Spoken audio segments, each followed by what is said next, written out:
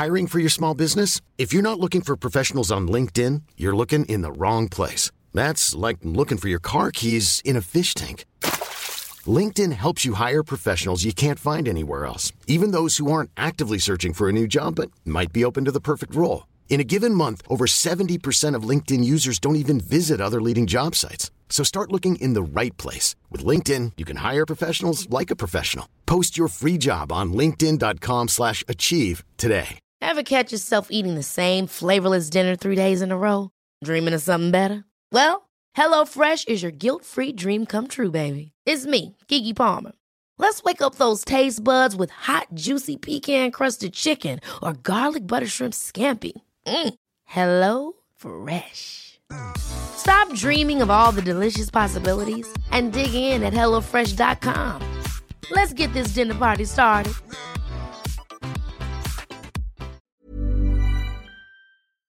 You're listening to the Alonement Podcast. I'm your host, Francesca Spector, and this show is all about your longest and most important relationship, the one you have with yourself. It doesn't matter if you're single, married, or somewhere in between. Alonement means valuing your time alone, regardless of your romantic status. Each week, I ask a new guest about the time they spend by themselves and why it matters. My guest this week is journalist and author Poorna Bell. It, to me, has become this touchstone of whenever I'm getting into a new relationship or I'm forming new friendships or even deciding whether, to go to an event or to try something new, being alone is the comparison point to that. Poorna Bell is a multi-award-winning journalist, the former global head of lifestyle at Huffington Post and a twice-published author, which would make her sound all sorts of intimidating, except Poorna is known as much for her relatability, honesty and work around mental health as she is for her incredible success. She's someone whose career I've followed as long as I've been in journalism. Partly, yes, because of her high-flying roles, but also because of how much her writing has struck a chord, including her own personal journey towards learning to value self-knowledge and spending time alone. In her second book, In Search of Silence, Poorna writes, "In the spaces of silence, we finally hear a voice that is our own."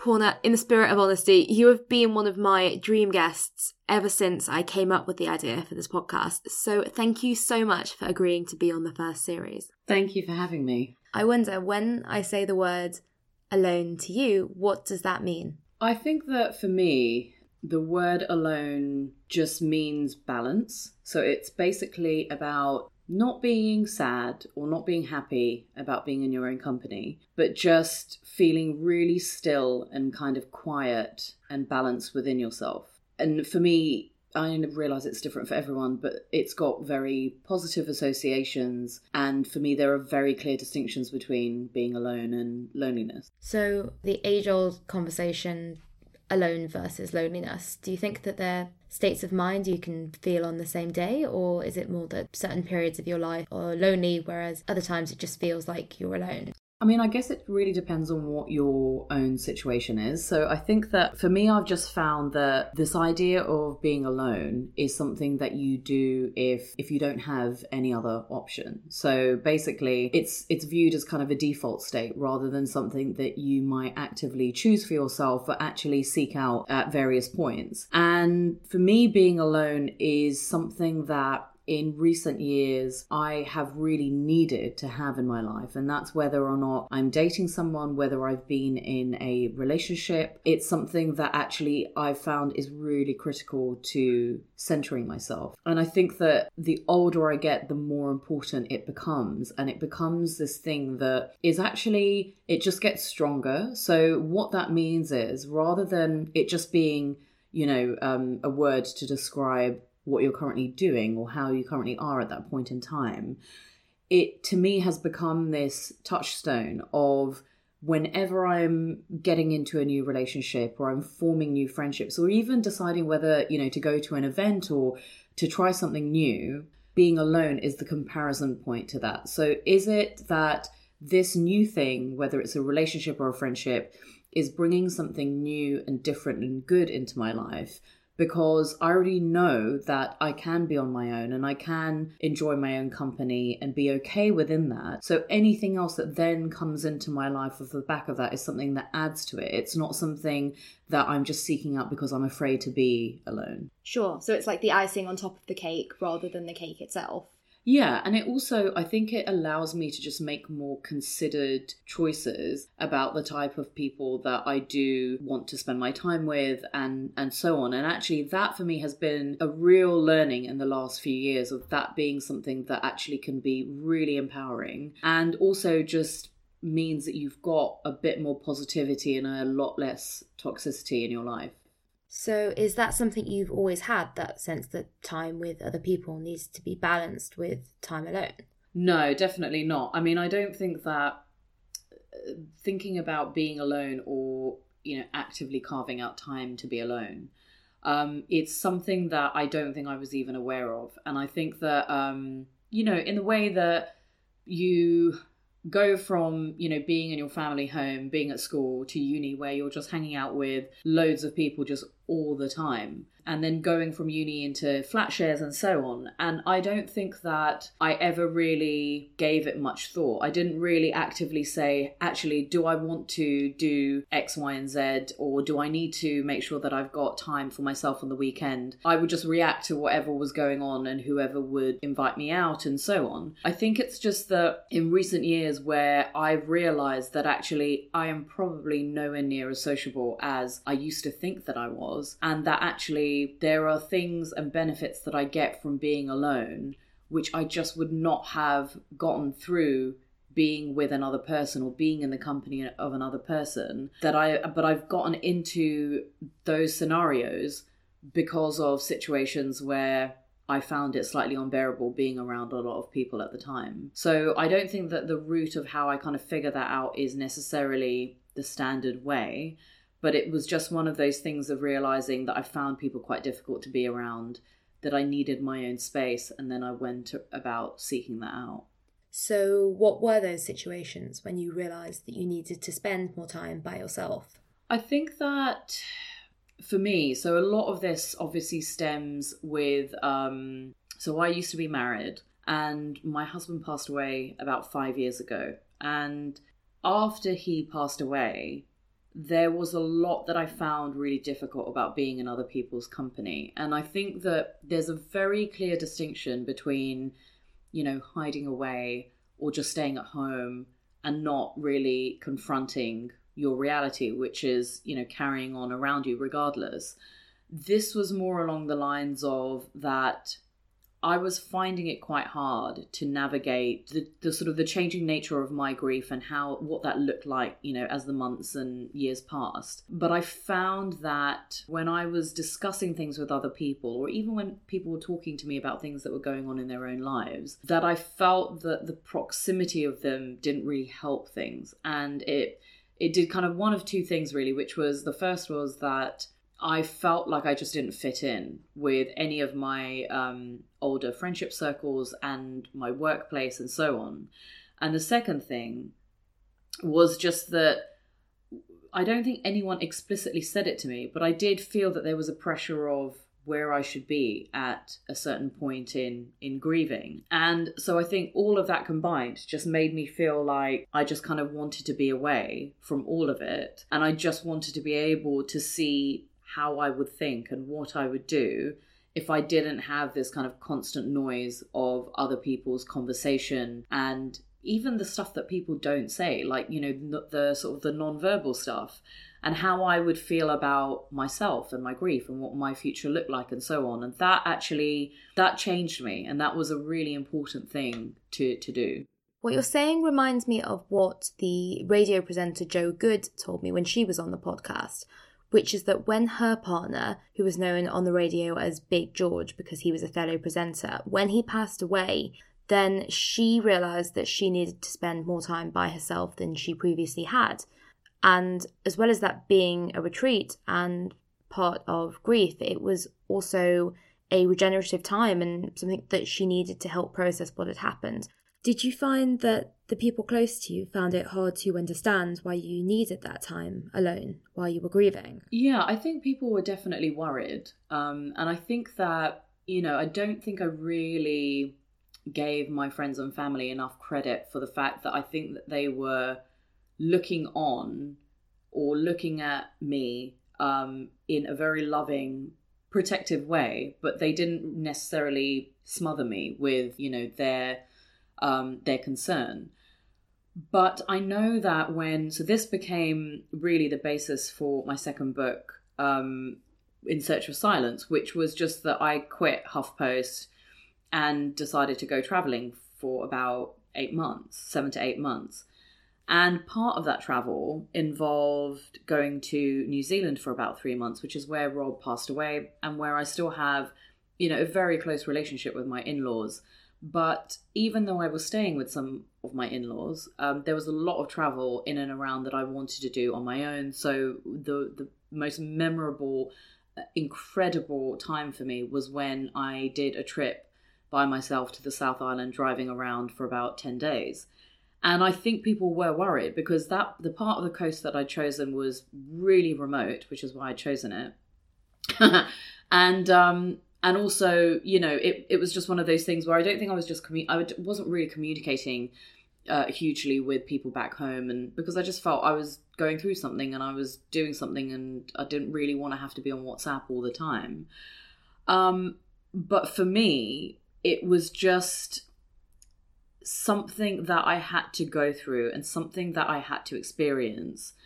And it was wonderful. And I think that when I came back, I remember my sister just saying, you just seem different in a good way. Like you just sort of put down something really heavy, or at least part of something that's really heavy, and things are just a bit lighter for you. And she was absolutely right. And I think that, the irony of, a conversation talking about being alone is you do need other people around you to reflect your personal changes. And if she hadn't said that, I may have been aware of it on some kind of subconscious level, but I think her actually voicing it felt really powerful to me, and it made me just own that change a lot better.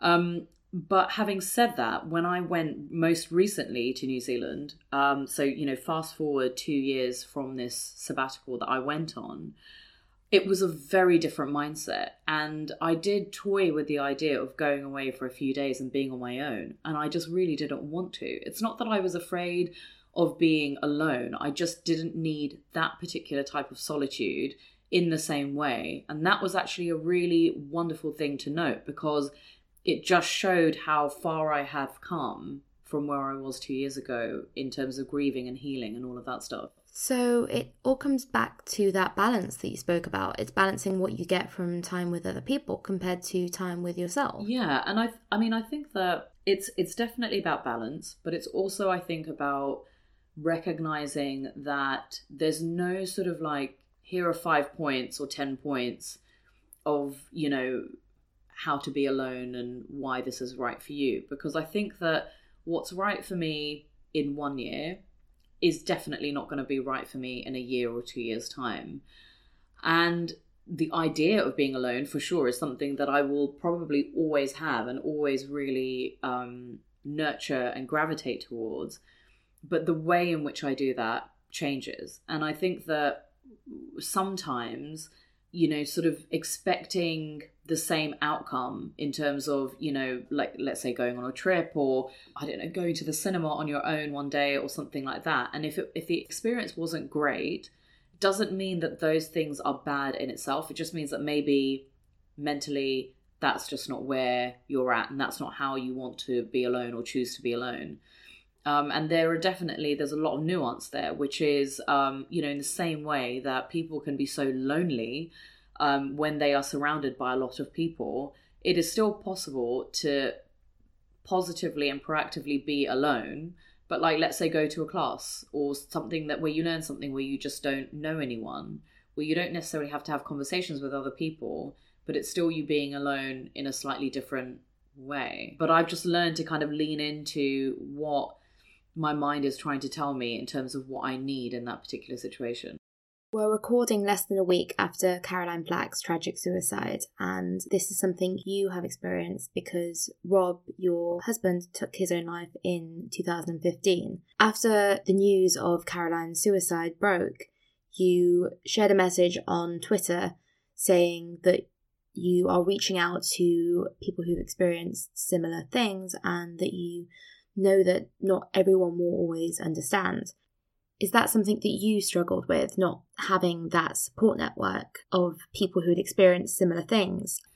Yeah, I mean, I think that when someone you love dies really unexpectedly, and especially a death like suicide, which is just incredibly complicated for a number of different reasons, it can be, I mean, it was really isolating, not least of which because you might not want to talk about things, but people definitely sure as hell don't want to talk about it with you.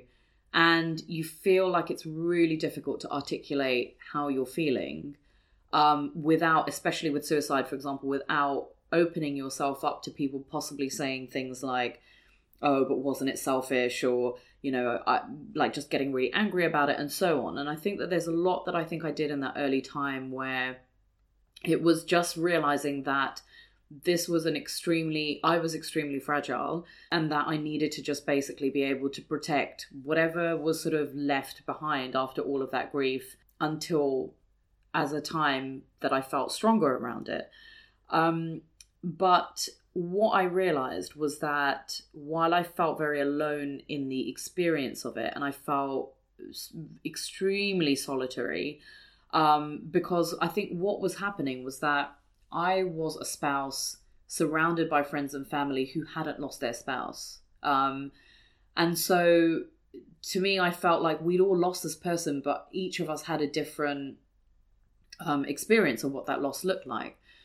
And so one of the things that I did, because I didn't really want to go out and I didn't want to really socialize with people, and I sure as hell didn't want to sit down and talk to people extensively about it, was for me the easiest way was to write about it, because writing is something that is like, you know, breathing air to me, and it's something that's also just been really safe for me in terms of being able to, especially like if you look at something like blogging, which is such an incredible medium because it allows you to say what you want to say without someone else, you know, chopping and changing your words.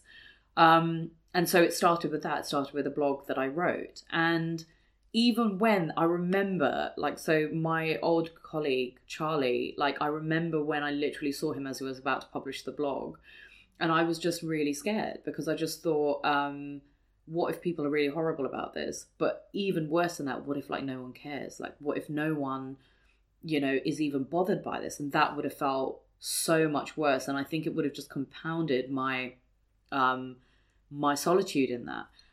But something incredible happened, which was that all of these people, basically, because I kind of put my email address at the bottom of the blog, and I just said, look, if anyone's been affected by this, then just, you know, feel free to message me, because I was able to sit in my bedroom on my own and reply to emails and to reach out to a community and a network in that way. But I couldn't actually go, like, if any of those people had asked me to meet for a coffee, I wouldn't have been able to do it. And so in that first month, all of these emails that I got from people not telling me their own story necessarily, but just to say, this happened to me, it's going to be okay. Like, this is me, like, a few years down the line, it's going to be okay. It will pass. Quite honestly, that was a lifeline, because number one, it made me realize that, I could be on my own in my house, but I can still reach out to a network and a community who is out there, who have a very similar sense of what that very particular type of grief does to you, but also is extremely compassionate and kind. And I feel that if you're trying to get that same connection, you know, as you go about your day, you're just not going to get that. Whereas something like, you know, publishing stuff, the internet, social media, whatever people say about it, it has connected people who have felt very marginalized and very, and I use this in the negative sense, very alone in their own lives and alone in their own experiences. And I think what that kind of enabled me to do was to be someone that could be alone sometimes at home and not have to leave and not have to do it, go to an event where I didn't really feel particularly confident in conversing with people, into someone that could pick and choose when I wanted to connect. You've spoken about feeling marginalised at the time, and I suppose another element of it, which you've written about a lot, was becoming a widow in your mid-30s, which not a lot of people experience. Yeah, I mean, I didn't really even clock that word until I had to go into my bank and to just inform them of my change of status. And I remember the woman who was taking my details was just really shocked and said, "Oh my God, but you're so young," and this, that, and the other.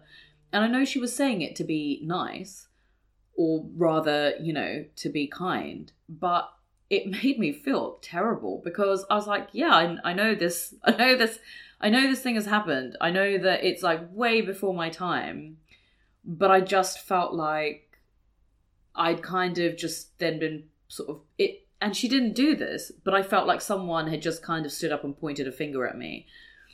And that was incredibly isolating. And also because I realized that there aren't that many of us. I mean, thank God there aren't that many of us.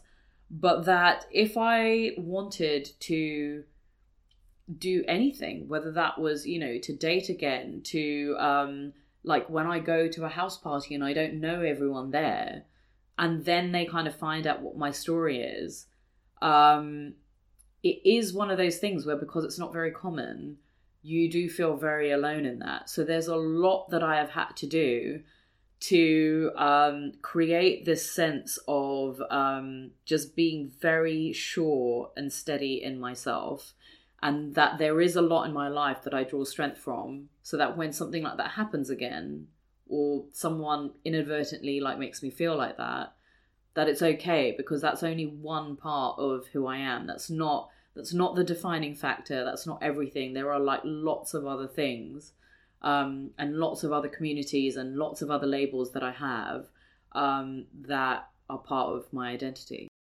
On the subject of labels, when the Emma Watson self-partnered idea sort of exploded last year, you wrote a personal piece for The Times where you wrote that you'd skipped ahead yourself in the relationship trajectory, being widowed at 34 and spending the next 2 years half-heartedly dating, and that you did see a need to redefine the idea of being single. We're a few months on from that now. How do you feel about the self-partnered term? I mean, there were some amazing memes, and there was lots of Twitter did this really well in terms of making fun of it. But I think that in terms of the term self-partnered, I just feel like it is something. There is a distinction between being single and embracing everything that comes with that, and saying that there is a different narrative to what we previously understood being single to be. So in this piece, I'm fairly sure from memory, I said something like that, being single is viewed as a default status, and that there are some overwhelmingly negative connotations, which is just that you're kind of sitting there on a shelf waiting for someone to partner up with you and validate your life. And there is a lot of validation that there is to be had in being single. And there is a lot of validation to be had in actively choosing to be alone. And I mean, I'm still half-heartedly dating and not, but what always gives me a good steer on whether or not I even go on a date with someone is this sense of self, and is this sense of, wouldn't it be amazing if I met someone who shared some of the same interests as me, who was kind, who was basically a partner in every way that a partner should be. But if that person doesn't come along, it's okay, because I'm just going to carry on with my life and do the things that I want to do. Whereas I think previously, and I do still know people who do this, is that they literally put their lives on pause because there are parts of their lives that they just don't want to begin until they've met another person. And for me, I'm just like, okay, well, do whatever it is that you want to, but I don't really feel like life should be like that. I think if there's stuff that if there are places that you want to travel to, if there are, things that you want to try, if there's something that you want to do to your living situation or whatever, you just kind of need to do it because it's right for you in that moment. And if another person comes along, you can work together around that. Like there's not this sort of, sterile fixed template or situation where you just need to kind of sit there quietly until this person comes along and then your life begins. And I just think that even when you do meet that person, and obviously I'm saying this from personal experience, is that things will still never work out the way that you think they're supposed to. So if you're single, just do whatever the hell it is that you want to do, because there is a time limit on some of that stuff. And definitely for sure, when you meet someone else, your life doesn't get easier. It gets brilliant in a great way, but it also gets a hell of a lot more complicated because you have to factor in this whole other human being into all of your plans. I guess it's that classic happy ever after narrative that doesn't really exist. Yeah, it doesn't. Meeting Rob as well, did that set a certain standard for what a real partner looks like? I mean, I've been very guilty of when I've been looking at future partners to just go, oh, well, but Rob had this and they don't seem to have that. And it's not, he's not a comparison point, or shouldn't be anyway, for people that I meet in the future. And I do make sure that I catch myself when I find myself doing that. But I think the biggest thing that I have learned from my relationship with Rob is basically how you want to feel in that scenario. So whether or not they like the same music as you, or whether they've got like different political leanings or whatever it is, like it's actually completely irrelevant. It's how they treat you as a person and how they make you feel about yourself as a person. And the way that he made me feel about myself, apart from, I think, like, the fact that there was a lot of love in our relationship and that he made me feel very loved, was like around self-esteem. So, it's not like he told me I was like amazing every day. Well, he kind of did, but it's not like he sat me down. It was like, come on, champ, aren't you great? It's more just that there's something about the process of someone loving like your really bad, the bad parts of you as well as the good, that really does something for your self-esteem. And I think that if someone's behaving in a way that makes you feel just bad about the type of person that you are, or your value or your worth, that for me is a deal breaker. Like, I can feel hurt, I can feel upset, but feeling bad about myself is not an option when it comes to being in a relationship with someone else. And I think that for me, that kind of baseline of how a person should just treat you or be polite to you or just even respect you, I'm actually quite stunned at how many people go into relationships and continue relationships when their partner just shows such a lack of respect for them. Why do people do that, do you think? Do you think it's a case of them not thinking they deserve that much from a partner? With any relationship, you just get used to stuff. So I think when you're actually like living in the thick of it, you might not even see it anymore. Like, other people around you might be able to see it, but to you it's just become normalized. And I think it's very difficult sometimes to unpick, what you think someone's behavior is on a bad day versus like how they actually are and how they're actually treating you. But fundamentally, I would say by and large is that people don't want to be alone. And the prospect of being on their own is something that keeps people in relationships that they may not really want to be in, and are definitely in relationships for a lot longer than they need to be in. But I mean, I try to empathize with that, but I have always been the type of person who would rather be on my own than be with someone who's treating me like crap. I found the whole self-partnered conversation quite interesting from an alonement perspective, because alonement says that your first and last relationship is with yourself. So you are fundamentally self-partners, or whatever you want to call it. But the whole Emma Watson conversation has been around being single. What do you think? Do you think that obviously you've been married, do you think that you can be self-partnered in a relationship? I guess it depends what the concept of self-partnered is. And I think that what I would say, having been in a marriage, and even like when we were going, like, you know, before our wedding, before we actually got married, like we didn't move in together for, I think, the first 18 months of our relationship. And for sure, you know, the first, I think we were only living together for about 6 months before we actually got married.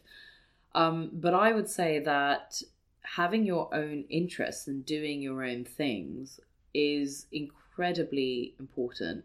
And just the people that I gravitate towards who are in long-term relationships or who are married are the ones that value their own time enough to allow themselves to have hobbies, or to just even do stuff like go for dinner and maybe have the like knowledge that it's not okay to bring their partner along without telling you. And that's something, when I was married, that was something I was really felt very strongly about, in terms of, I mean, Rob was never the type of person that would go, "Ooh, you're hanging out with your friends, please can I come with you?" Because that frankly just would have been really weird, and I would have probably said something like, "Jesus Christ, like, don't you have your own friends?" But it was something that I was really strong about, because I just said, you know, just because I'm married doesn't mean that my partner comes with me as a default. And now, the older I get, I'm like, actually, I find it supremely weird that people just bring their partners along and then don't tell you, or just assume that like everything's okay, because it's really not okay, because you just can't catch up with each other in the same way. And I don't think that from memory, I don't think there was ever a point in my marriage, whether I was meeting a friend who was single or in a relationship or whatever, where I just assumed it would be totally fine, or that I would even really want to bring my partner to stuff, because I had my own interests before I met him, and I continued those interests when we were together. Do you think that's something a lot of couples struggle with, that idea of doing things apart and maybe by themselves? I think it depends when they met. I think that people who met when they were really young, or I would say, you know, so like, let's say they met at uni or in their early 20s, I think that I've noticed that it's very difficult for them to do anything solo. I don't think it's because they're incapable of doing it. I think it's just because a lot of their lives has been spent just doing something with a partner. What I have noticed is that people who tend to meet their partners in, like, let's say their 30s, they're a lot more likely to value their own time, because I guess they've had to just adapt and deal with having their own time. I mean, my sister, I mean, she's in her early 40s, you know, she goes away on holiday on her own. So she'll go away on a yoga trip and so on. And she's married with, you know, with a 5-year-old. And that's something I definitely take inspiration from, because the fact that, you know, she needs that. She needs that for herself. And it's not that she's just kind of abandoning her family. It's something that she needs so that she can be a better partner and a better mother when she then goes back home. That's so key to alonement, that idea that you can go and spend some time by yourself away and come back to your partner or your child or your friends and be a better person to them. You have a career path that so many journalists aspire to, and I absolutely include myself in this. You were the UK executive editor of Huffington Post and then the global head of lifestyle. And you left that job, as you wrote about in your book, In Search of Silence, and for the past few years you have been freelance. As someone who could walk into any staff job, what is it about freelance life that keeps you being freelance? I mean, when you say I could walk into any staff job, I'm not sure. See, internally I don't feel like that. Internally I still feel like a bit of an outsider, which is kind of how I felt most of my career. So it's really nice to hear that I have a career that people would want. But a lot of it has been graft, and for sure being ambitious about stuff, but I think it's just been grafting away and just trying to do as good a job as I can. The thing with staff jobs is that I've gotten to a point in my career where there are things that I know that I need for myself, whether it's you know, around like my mental health, whether it's around the type of work that I want to do. And the reason why I continue to be freelance and I'm really enjoying it is because when I first started freelancing, so this was about 2 years ago, I was really scared. And I just thought, oh my God, I'm not going to make any money. I'm going to have to take a job that I really don't want somewhere in a company. And it's just all going to go to hell. And actually what's happened, because I applied the same principles of, you know, just working really hard and just trying to think a bit more cleverly around things. And what ended up happening was that I think that I'm currently in a period which is the most creative I've been in my career, because I am not weighed down by a staff job. I can work with anyone. And that to me has just opened up so many doors, but also just, I think, working with people from so many different backgrounds, from different countries, in a way that I just wouldn't have done in a company. So that for sure is something that keeps me going, because I think that while there's a danger that you can stagnate when you're freelance because you're not, let's say, being appraised or you don't have training around certain things, there is something for life experience in terms of that constantly keeping you on your toes. But I think that it would be dishonest of me to say that, you know, everyone should be freelance and everyone should should try it and be self-employed, because it is really, really hard. And I am doing this off the back of having been in my career for about 15 or 16 years. So a lot of what I'm currently doing now is off the back of extremely hard work that I did in the first year of freelancing, where I basically just didn't really have a day off and so on. So it's really hard, but having said that, it does seem to actually be paying off. And it means that I can be a lot more fluid and flexible around my personal life. And it means that, most importantly, I don't have to sit there in a room and listen to someone whose opinion I really disagree with, or to see them treat people in a certain way and just feel, you know, just horrified by it. And I just have to sit there in silence and put up with it because, you know, they're more senior than me, or there are, I don't know, for diplomacy reasons or whatever. And the removal of that aspect to my working life, for me, has been revolutionary. So if I ever went into a staff job, it would have to be for someone who I admire and who could teach me something. It doesn't mean that there aren't some amazing editors or amazing managers out there, but I just know very specifically what I want from a boss and from a manager. And also, I'm having like way too much fun freelancing and being on my own and not really being answerable to anyone to possibly go back into a staff job. What about the nature of how we work as journalists? We've both worked in the same office, although not at the same time. And it's like a lot of other newsrooms. It's open plan, you get distracted quite a lot, you overhear people's conversations. Was that something for you that was distracting or just not particularly helpful to the creative process? Yeah, hugely. I mean, I had a thing where, so last year I was doing some contract work for about 3 months, which required going into that very same office once a week. And it shocked me how different the levels of productivity were between what I'd be able to get done at home and what I got done in an office. And I would say, you know, for me anyway, productivity like went down like at least by about 50%.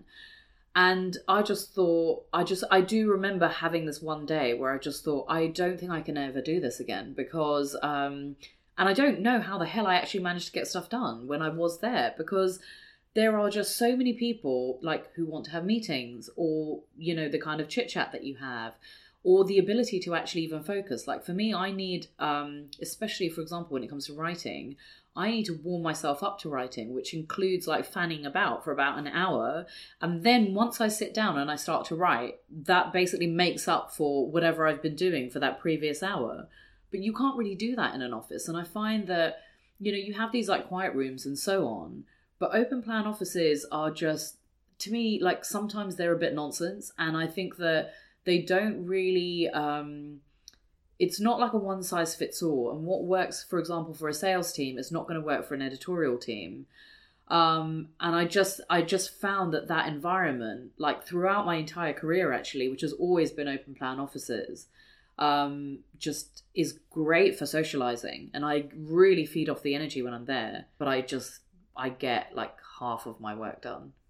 Do you think there's a sense of identity that comes with doing a staff job? I mean, I went into a staff job, so I freelanced.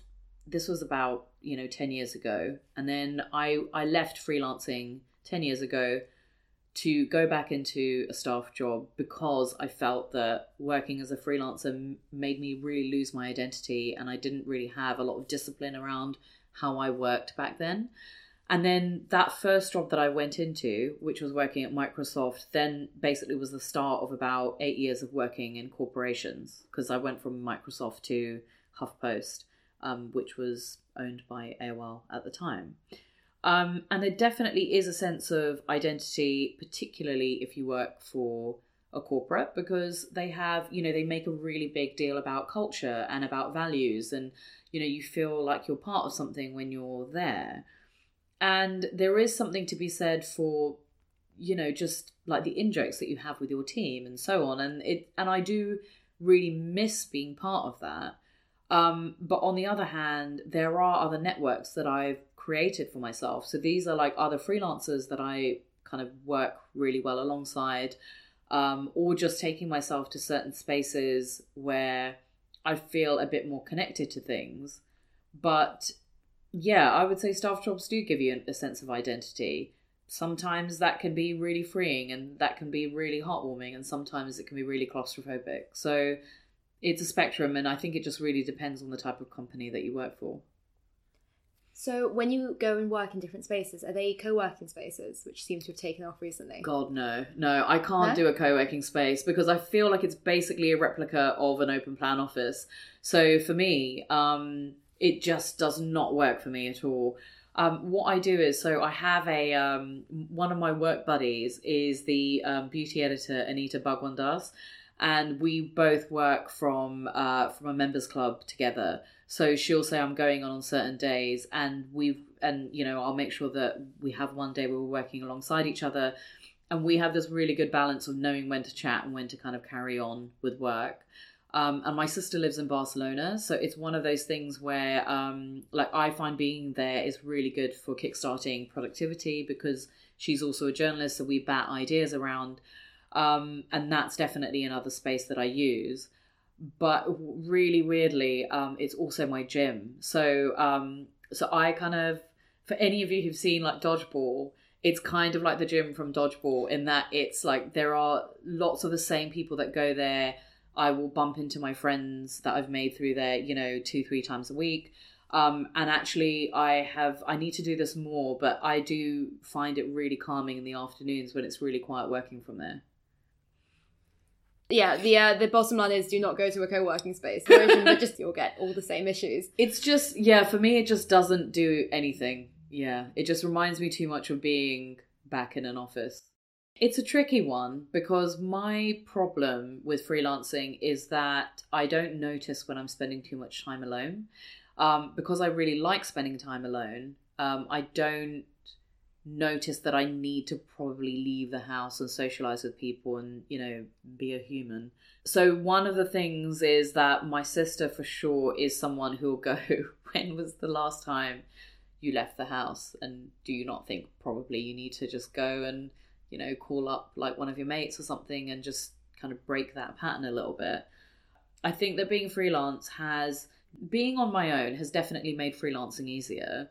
But having said that, I need to be very aware that freelancing sometimes makes me spend too much time alone. And that's something that I have to catch, because it's not a great state for me mentally when I've sort of been in the house for like too many days and haven't really left. It comes back to that balance that we've spoken about throughout this episode. What's your advice for someone who struggles to spend any time alone and wants to get better at it?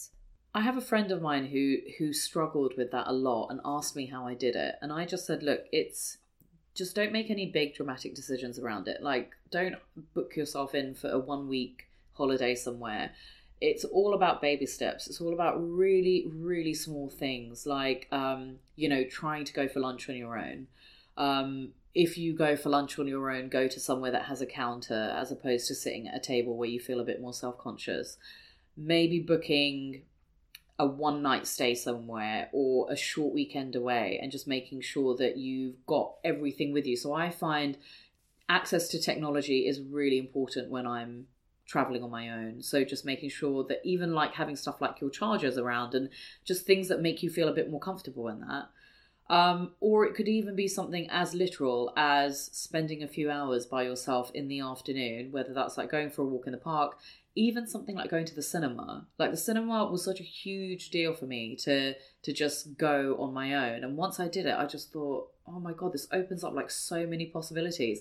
And I don't have to wait around for someone to share the same film taste as me. And this is great. And I would just say that if it feels a bit uncomfortable at first, that's perfectly normal, but maybe just keep going with it. And then the next time, once you've done that lunch, maybe book like a one night stay. If you've done one night, maybe do two. But to understand that if you kind of just like really push yourself out of your comfort zone, you're just going to hate it. So it's about just really gradually adjusting to it. I think that's really good advice. I think it is about those baby steps and you sort of reflex that muscle almost. Poorna, thank you so much. This has been such a great interview. Thank you for having me. Thank you for listening to this episode of the Alonement Podcast. And thank you so much to my guest, Poorna Bell. Poorna was one of my absolute dream guests for this podcast. And having listened to this episode, you'll understand why.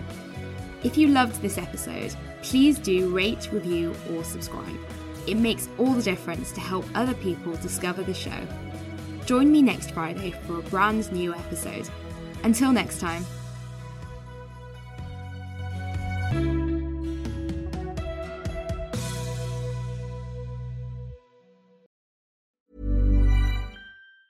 Planning for your next trip? Elevate your travel style with Quince. Quince has all the jet-setting essentials you'll want for your next getaway, like European linen, premium luggage options, buttery soft Italian leather bags, and so much more. And it's all priced at 50 to 80% less than similar brands. Plus, Quince only works with factories that use safe and ethical manufacturing practices. Pack your bags with high-quality essentials you'll be wearing for vacations to come with Quince. Go to quince.com/trip for free shipping and 365-day returns. Imagine the softest sheets you've ever felt. Now imagine them getting even softer over time. That's what you'll feel with Boll & Branch's organic cotton sheets. In a recent customer survey, 96% replied that Boll & Branch sheets get softer with every wash. Start getting your best night's sleep in these sheets that get softer and softer for years to come. Try their sheets with a 30-night guarantee. Plus, get 15% off your first order at bollandbranch.com. Code BUTTERY. Exclusions apply. See site for details. Even when we're on a budget, we still deserve nice things. Quince is a place to scoop up stunning high-end goods for 50 to 80% less than similar brands. They have buttery soft cashmere sweaters starting at $50, luxurious Italian leather bags, and so much more. Plus, Quince only works with factories that use safe, ethical, and responsible manufacturing. Get the high-end goods you'll love without the high price tag with Quince. Go to quince.com/style for free shipping and 365-day returns.